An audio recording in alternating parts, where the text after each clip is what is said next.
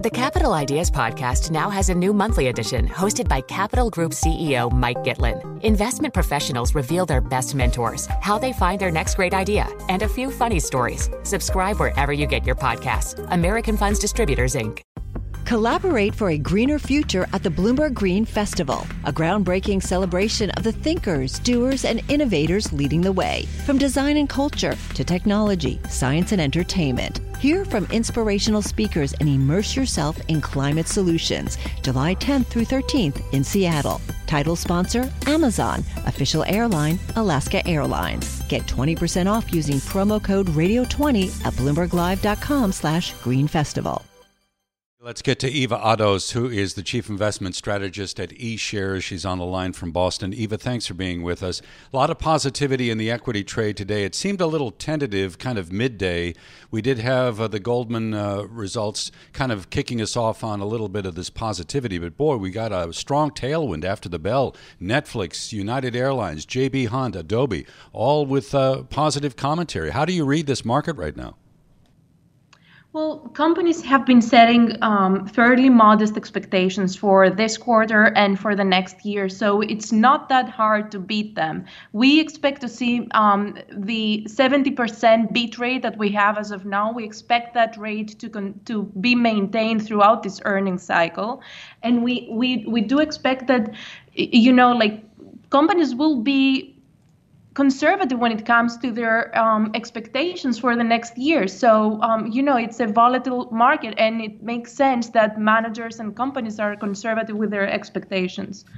What are they generally saying about a future which is leaving behind the era of free money and the pain may be inflicted by higher interest rates? So I think more people are now concerned because the last CPI reading was elevated. So what we know is that there will be upward pressures on the next CPI reading due to energy prices. OPEC cut production by 2 million barrels a day. That immediately saw a spike in energy prices about 5 to 8%. So that will have an upward pressure on the next CPI. Housing is also a lagging indicator. It usually lags by about 12 months. That will affect the next CPI reading. And so we are, concerned that the next CPI will be elevated and probably the one after that too. I think, more and more investors are focusing on that now. But that being said, before the OPEC event, we saw the market appreciate significantly as we thought that inflation is getting under control. Yeah, we have Neil Kashkari tonight saying the Fed cannot pause at a Fed funds rate of 4.5% if inflation is still rising. I was struck by the Bank of America strategist looking at their fund manager survey and concluding that the Fed is going to pivot as soon as the first half of next year. B of A looking at an equity rally in 2023. Do you think that's misguided? Very quickly. I don't think it's misguided. I think we might see a Christmas rally, if not, or another rally in 2023, as they said. I think core inflation has not been this high since 1982, but doing too little to fight inflation is worse than too much, and the Fed is going to probably maintain their hawkish rhetoric.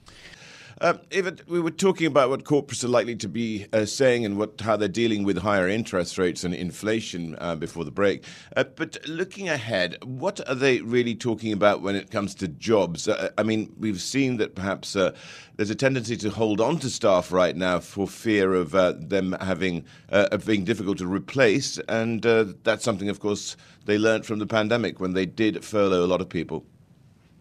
Yes, definitely. But here's our contrarian view. Many people think that unemployment will significantly increase from where it's now due to the contraction of GDP in the U.S. However, we have a different view here. We think that unemployment might increase, but slightly. And that's because of the 80 million baby boomers we have, where 4.2 million a year come to retirement age, and that will help keep unemployment levels low. We saw that with the last unemployment reading. In fact, unemployment did not increase. It dropped from 3.7% to 3.5%. And it's interesting that many people think you cannot have a contraction in GDP growth and low levels of unemployment. But if you look back after World War II, we had a similar scenario to what we have now. We had inflation running about 8%, a contraction in GDP, and unemployment at 3.6%. Significant similarities here between those two periods that we should not disregard. So let's pivot, if we can talk a little bit about opportunities that you're seeing offshore, and particularly in Asia. It's kind of striking. Yesterday we were expecting publication of a lot of the key data in China. That didn't happen. It's been delayed. Obviously, the Party Congress is happening this week. It was kicked off with that speech from the Chinese President Xi. Did you hear anything in that speech that would cause you to put money to work in relation to China?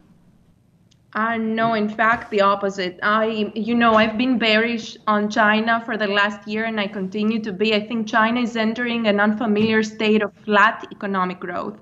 It has actually joined the global economy in this global economic malaise. And the sluggish real estate market, which historically fueled much of the economic growth, is now struggling, and I would say it's on the verge of severe contraction. At the same time, you also have reduced product output due to the zero COVID policy and also the slow global demand. So I see this pattern continuing in 2023. And it will probably return to normal growth in the subsequent years. This is really also, as we got Britain and the European Union facing a slowdown as well, contriving together to reduce global growth altogether, which then has, of course, knock-on effects, does it not? Definitely, and there is, to your point, it's a global economic malaise. There's a 2% contraction in GDP in Europe. That's probably considered a recession as of now. That's spilling over to the U.S. partially. In the U.S., we have 2 consecutive quarters of declining GDP, which technically is a recession, although that determination stands with the NBER. But it's a domino effect. One market affects the other when you have globalization. And so that also does not help China in particular, since a lot of their economic growth was because of the high demand from Europe and the US, which is coming down now. So generally speaking then, Eva, do you favor fixed income over equities in the current environment?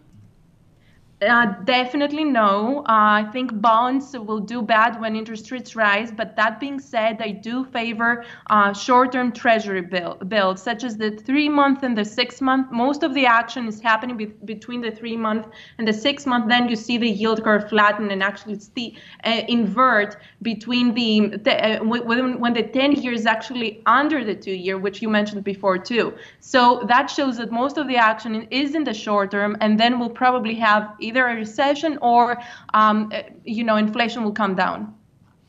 Eva, thank you so much for joining us. Eva Ados, COO and Chief Investment Strategist at iShares. Collaborate for a greener future at the Bloomberg Green Festival, a groundbreaking celebration of the thinkers, doers, and innovators leading the way. From design and culture to technology, science, and entertainment. Hear from inspirational speakers and immerse yourself in climate solutions. July 10th through 13th in Seattle. Title sponsor, Amazon. Official airline, Alaska Airlines. Get 20% off using promo code radio20 at BloombergLive.com/Green Festival.